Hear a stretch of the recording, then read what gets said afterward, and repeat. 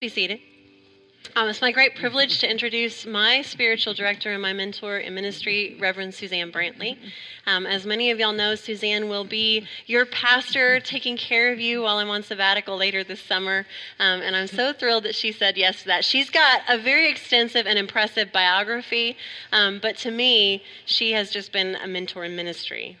She's been a friend when my children have been sick and telling me it's going to be okay. She's prayed with me, and she taught me how to be a pastor and how to lead in prayer. Like, even I remember Suzanne's very blunt with me, so she's just like, straighten out, Laura. She said, are you, like I said, I'm praying for my church, and she said, are you sitting in the space? This was years ago. Are you sitting in the space? Are you walking the space and reaching out your hands to each of the rows? And I was like, no. And she said, well, do that. And I was like, okay. And so ever since then, I come in here, every church I've served, I come in and I pray, and I think of y'all here because Suzanne was like, do that for your people. So I'm excited for what we can all learn from her. She has great wisdom, and so thank you for preaching today. Love you. Thank you, dear friend. I love her a lot. Our first reading from the scripture is from the book of Psalms, and it's Psalm 22, verse 1.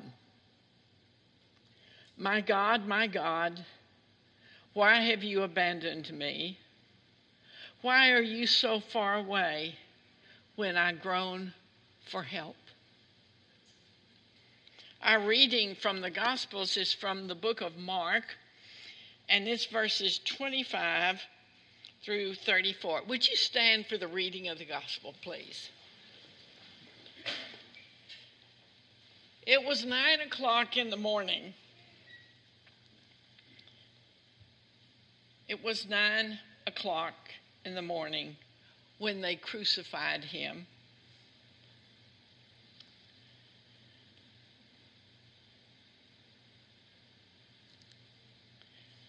A sign announced the charge against him. It read, "The King of the Jews." 2 revolutionaries were crucified with him, one on his right and one on his left. The people passing by shouted abuse, shaking their heads in mockery. "Ha! Look at you now," they yelled at him. "You said you were going to destroy the temple and rebuild it in 3 days. Well then, save yourself and come down from the cross." The leading priests and teachers of religious law also mocked Jesus. He saved others, they scoffed, but he can't save himself. Let this Messiah, this King of Israel, come down from the cross so we can see it and believe him. Even the men who were crucified with Jesus ridiculed him. At noon, darkness fell across the whole land until 3 o'clock. Then at 3 o'clock, Jesus called out with a loud voice, my God, why have you abandoned me?" This is the word of God, and it is true, and you may believe it. Please be seated.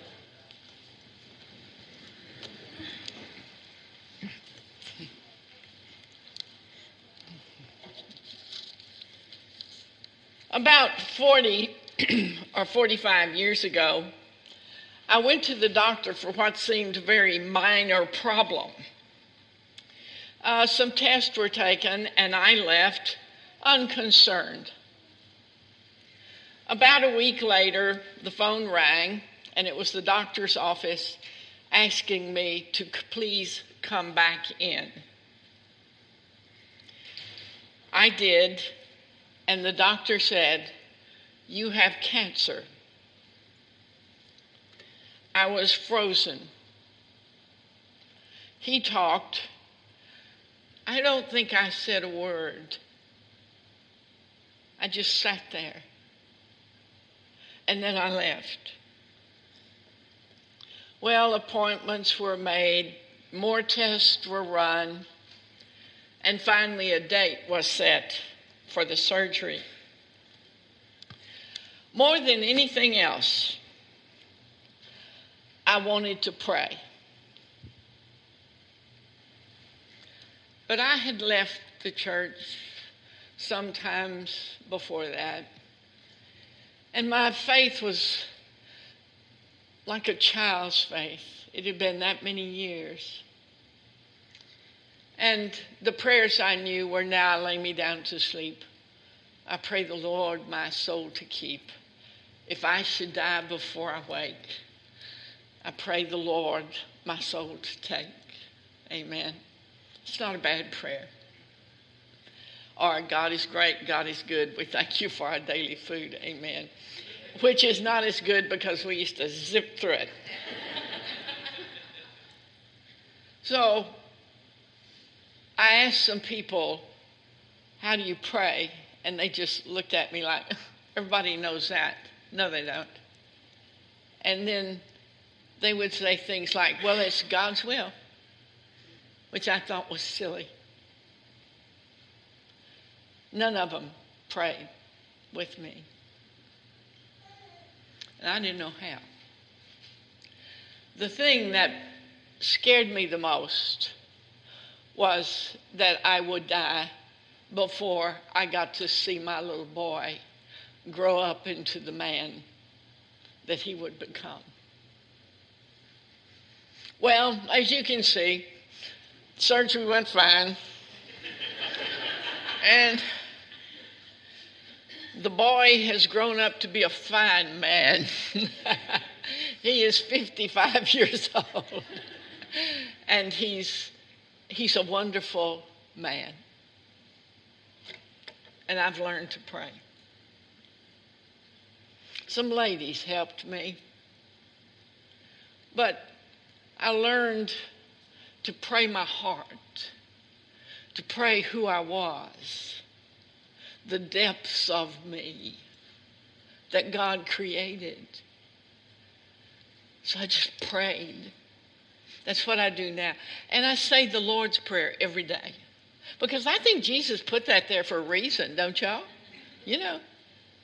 So I pray every day the Lord's Prayer, and then I pray Suzanne's prayer. Well, the cross, but let me tell you that I still remember that lonely time. It can still make me cry sometimes. I've not forgotten.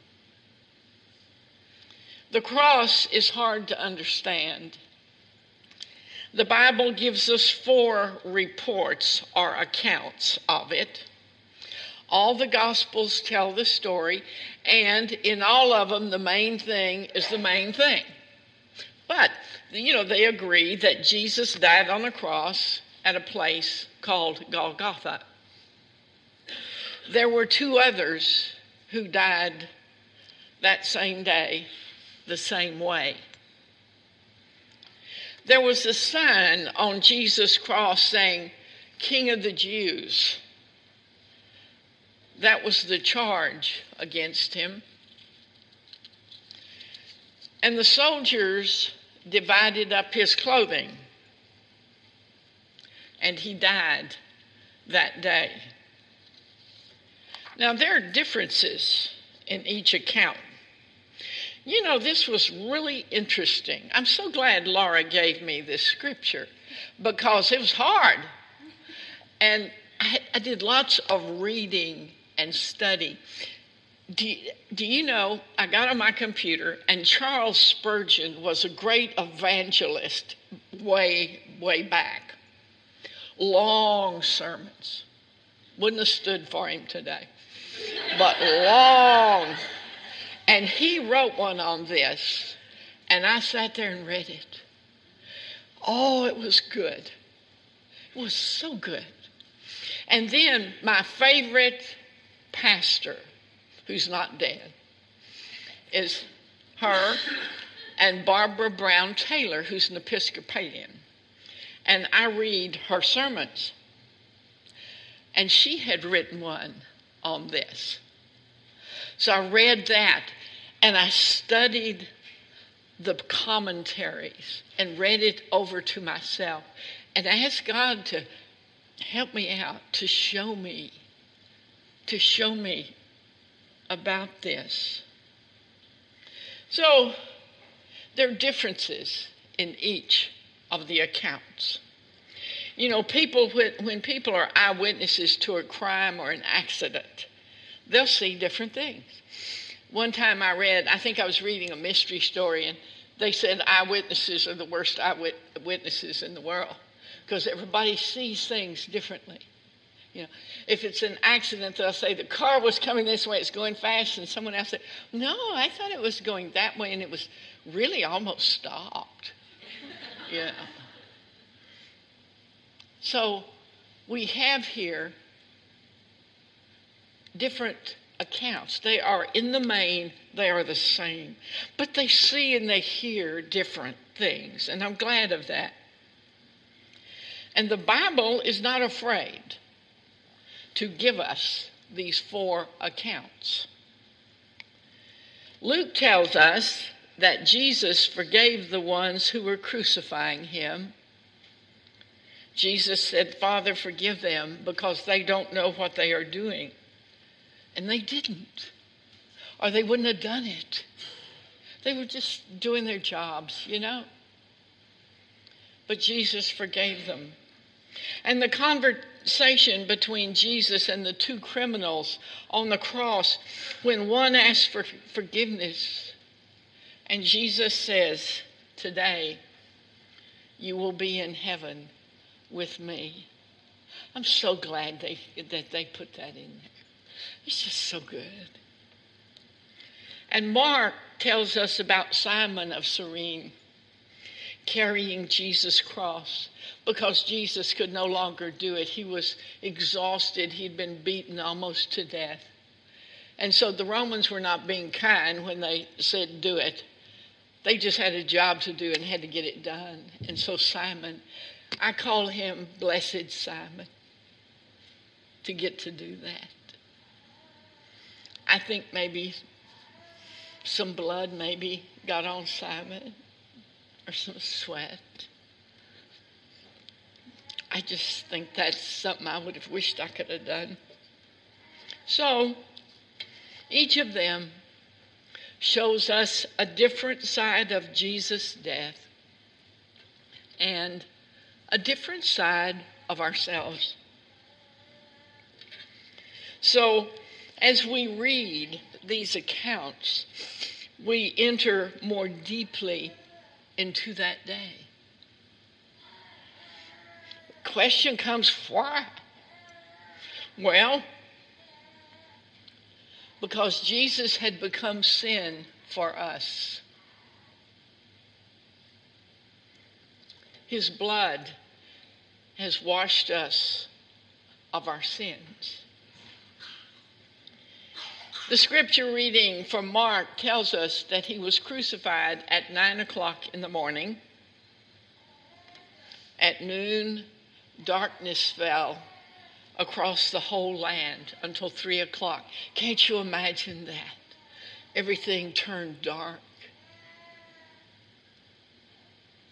And God was silent. He had moved away from Jesus because he was sin for the world. Darkness fell across the whole land until 3 o'clock when Jesus cried out, my God, why have you forsaken me?"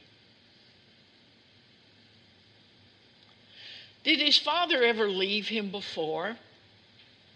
No. You can search through all 4 of the Gospels and never find an instance of the Father forsaking him or not being there. In John chapter 11, Jesus says, "You hear me always. You hear me always." Jesus was born in Bethlehem while angels sang from heaven. He might have heard that. I don't know. I made that up. But it could happen. He was a man of prayer, always seeking his Father's wisdom. Sometimes he prayed through the night. He would pray all night. Jesus heard the voice of his Father 2 times. The voice came from heaven. Once by the river Jordan, where Jesus himself was baptized. A voice from heaven said when Jesus came up out of the water, "You are my dearly beloved Son, and you bring me great joy." And later, he and Peter and John and James went to a high mountain to be alone. And there, the Bible tells us that Jesus' appearance was transformed so that his face shone like the sun and that his clothes became as white as light. A voice from heaven said, "This is my dearly beloved Son, who brings me great joy. Listen to him." But that day, it was gone. That day, it was gone. Jesus had become sin for you and me. Max Lucado writes, "He wore our sin so we could wear his righteousness." He is our salvation. At 3 o'clock, Jesus summons up the last of his strength. Whenever you are crucified, you die of suffocation because you're hanging there and you have to have the strength to raise yourself up to breathe.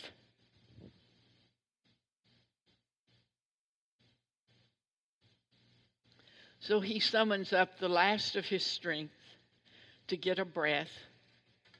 And he says, my God, why have you forsaken me?" Those beautiful words went out into the world.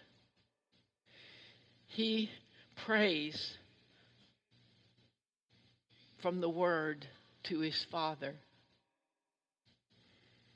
He prays to him as God. He says it twice, my God, my God. See, Jesus never, ever thought of turning to anyone but his Father. He believed in him.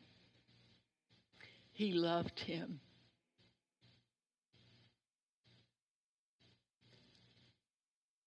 He is there alone. And yet, he prays, my God, my God. He always loved his Father. And that day, that love went out into the world, spoken.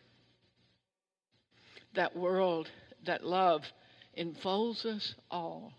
He's never away.